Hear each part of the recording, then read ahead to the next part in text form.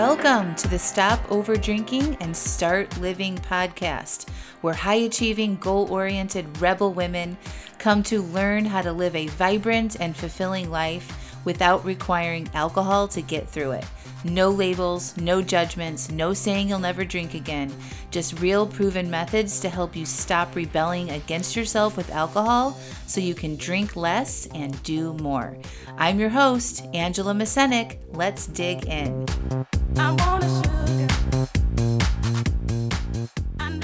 Welcome to episode 138, Making It Easy to Drink Less. Hello, hello, hello. How are you all? It's the last week of summer in our household. Our kids are starting school next week, and so I brought them here to Carolina Beach. So I'm recording this from what I feel like is our home away from home, our second home at Carolina Beach. We rent our friend's house, their second home, whenever they don't need it or aren't using it, and they only have it available to their friends a few times a year. So we come down here 2 or 3 times a year, at least once during the summer for a week, and we have been planning this one for a while. So it's really fun to be down here, going to the beach, going to the pool.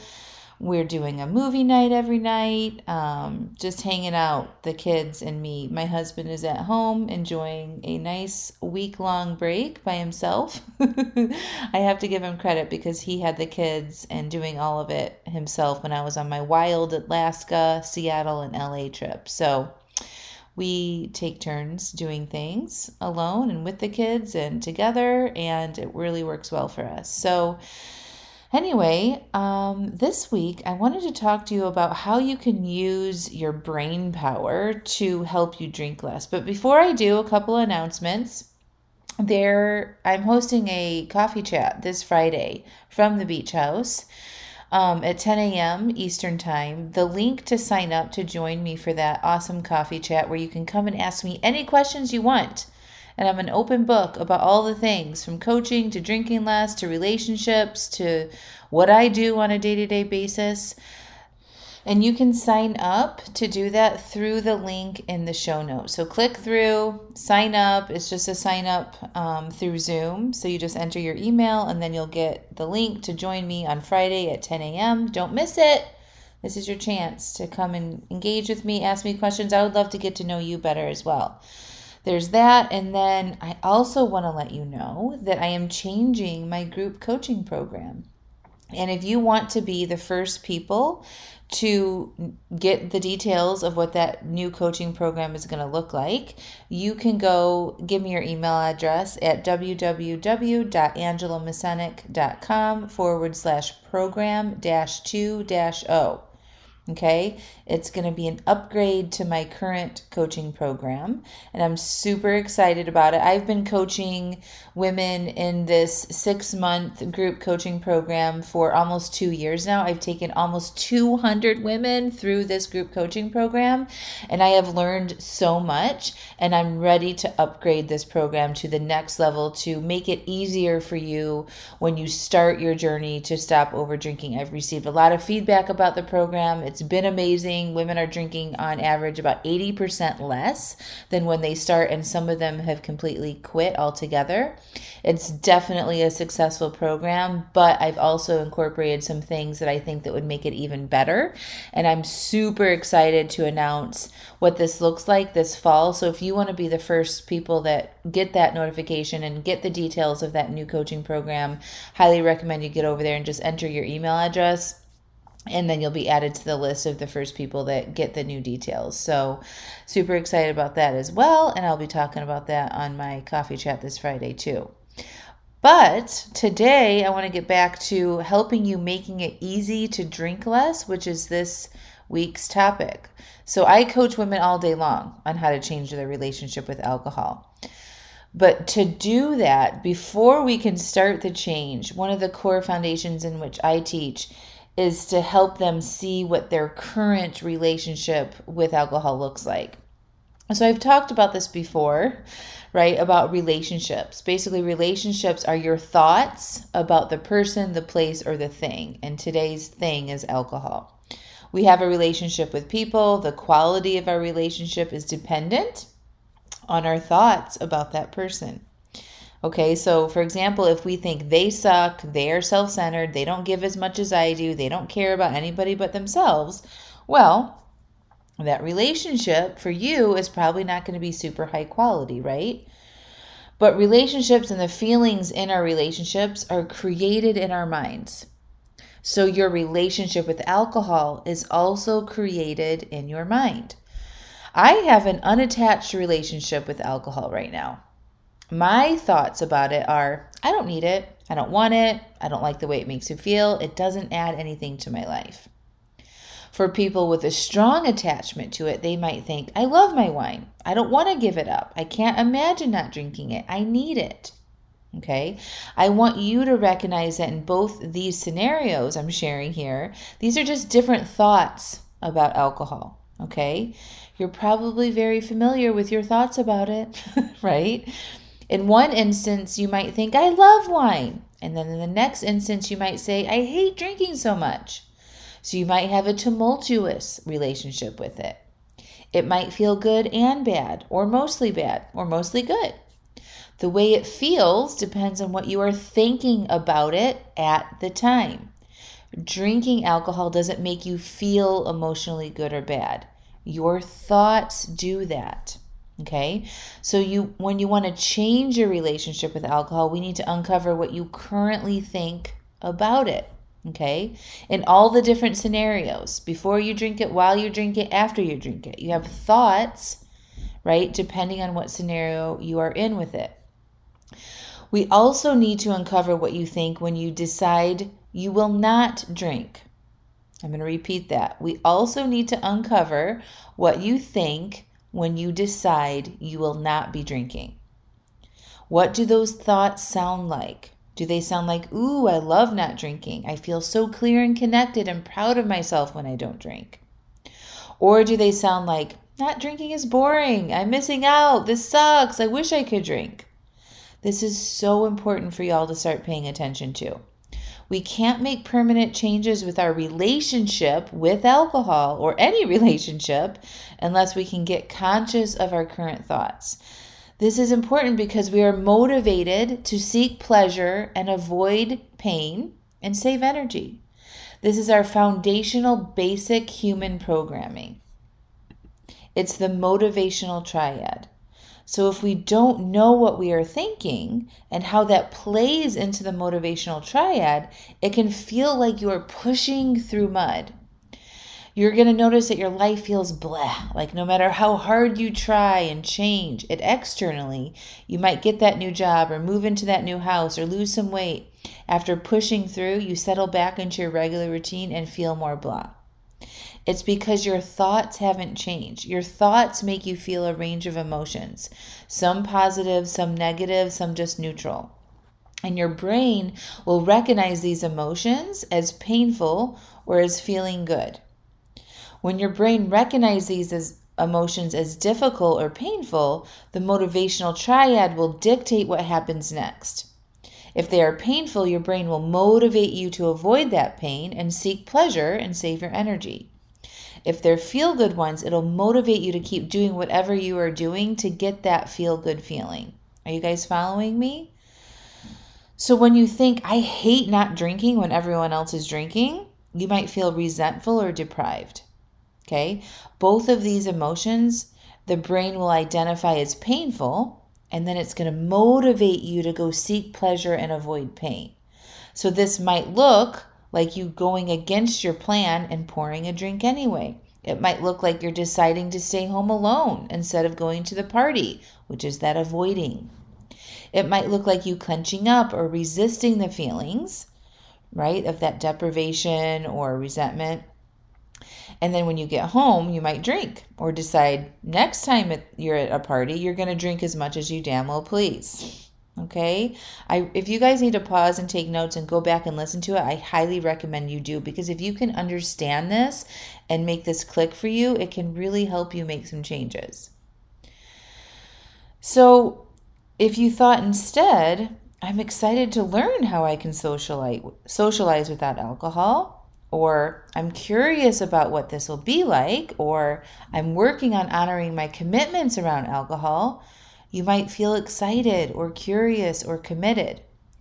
Those emotions will be registered as feel-good emotions, and then you will be motivated to keep feeling this way, right? So you'll likely not drink. You will likely stay on track with your goals. You will engage in conversation and not make decisions to drink the next time you're in this situation, because your brain is registering it as a positive experience. It felt good, so it's going to want to repeat that, right? Remember, we are motivated to seek pleasure and avoid pain and save energy. So if it's a pleasurable experience, you're going to be motivated to create that pleasurable experience again. So self-coaching, which means understanding how your current thoughts are playing into this, or having a coach like me, can help you identify those thoughts that aren't supporting your desire to make these changes as easy as possible. You want to learn how to use your motivational triad to help you make this easier, not harder. It's hard because you want to change, but then you have thoughts that make it feel painful, much more painful than it needs to be. And we don't check your thoughts, you will likely just give up because, again, the motivational triad, avoiding pain, seeking pleasure, saving energy. It takes a lot of energy to push through, to fight with yourself, to say, I don't want to drink, but then when it's time to not drink, there's a huge battle in your head about it. That is taking so much energy, it's exhausting, and then we give up. I really want you to see this and grasp it. Your thoughts, the sentences in your brain, that chatter, will contribute to it feeling easy or hard. So if you want to use this motivational triad, our basic programming, which is always running 24/7 to help you, you've got to start looking at how you are thinking about the areas in your life that you want to improve. Another really good example to illustrate this is exercising. So if you don't have a solid exercise routine and you want to be someone who exercises and enjoys it and feels naturally motivated to do it, we have to look at what you think about exercise before you exercise, while you are exercising, and after you exercise. Same thing as what I was talking about with alcohol, right? You want to look at what you're thinking about alcohol before you drink it, while you drink it, and after you drink it. So for the exercise, are you dreading exercise? This means you have thoughts like, I don't want to do it. It's too hot outside. I don't feel like it today. Or are you looking forward to it? This means you have thoughts like, I can't wait to get out there. I'm going to have a good workout today. I can't wait to run fast and listen to my jams. If you have thoughts like the latter, you're going to feel more naturally motivated to go do the exercise. If you have dreading thoughts, it's going to feel hard and you will delay and, again, pushing through mud to get out the door. And even if you do have the dreading thoughts and you do go out and do the exercise, when it's time to exercise again tomorrow, your brain is going to remember that experience as a negative one because you had negative thoughts about it, right? And you had a memory of it being hard, and it's going to motivate you to avoid that and go get some pleasure. So again, it'll feel very challenging and hard to go do it. So after a few days of this battle, what's likely to happen? More exercise? Enjoying this new routine that you're creating? Probably not. It's probably going to be like, and no, right? But if you can think in a way that makes you feel energized or excited to go exercise, and then while you are exercising, you have thoughts like, ooh, this feels good. I'm enjoying myself. I love a good sweat. Your brain will remember that experience as positive, and it will want to repeat that experience, okay? So when it's time to exercise again, your brain's going to motivate you to go outside and go do it because it was pleasurable. We can use this programming we have to make it feel easier to do the things we want to be doing. And we do that by examining our thoughts. We have to be aware of our current thoughts before we can change them. I know I say this a lot, but it's the truth. A lot of people want to avoid their current thoughts because they don't want to look at it because they think it's going to be super painful. And if you can just do it with love and curiosity, it doesn't have to be that way. Okay? I also don't believe in just repeating mantras or telling yourself you are excited to not drink at the party when you actually don't believe that. You need to find a thought that you actually believe that feels good and true for this to work. So explore new thoughts by writing down what you could think instead. Try them on like a pair of dreams. You write them down, you say them to yourself, and notice how they make you feel. You'll know right away if it feels good or not. And then practice thinking the new thought like it's your job. See it. Write it down every day. Remember to practice thinking it instead of scrolling or just getting a snack. Okay? When you find yourself wanting to go do something, let me just check Facebook real quick, or, let me ruminate on something. How about you think, I could practice thinking my new thought for a minute, right? You want to practice thinking the new thought so you can program your brain. It takes repetition and practice.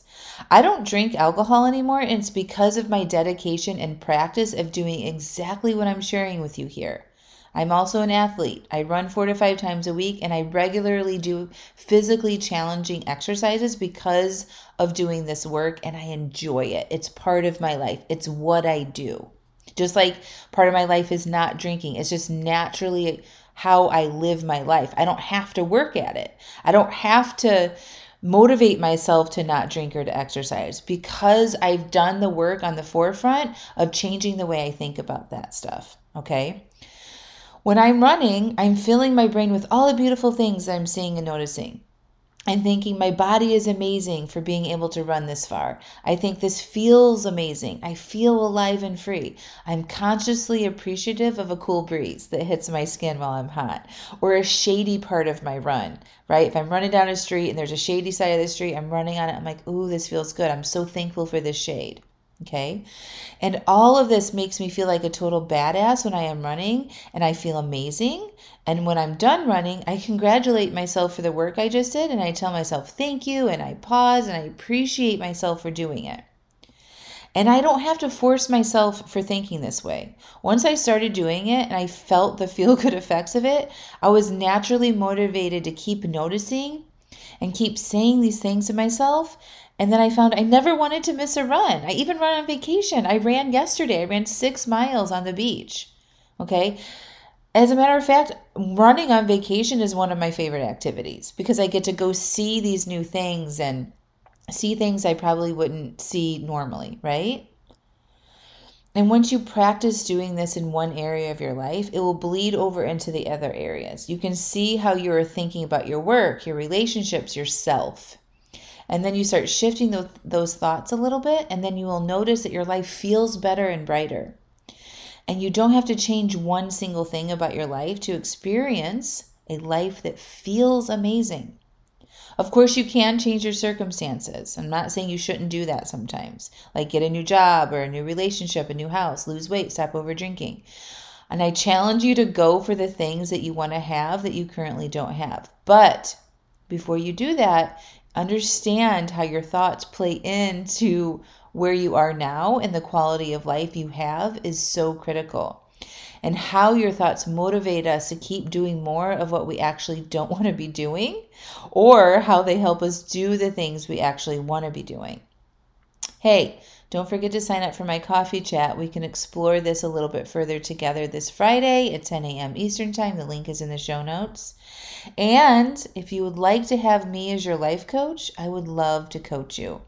I'm actually about to shut down the enrollment for my current Stop Over Drinking and Start Living program so I can build my next amazing program.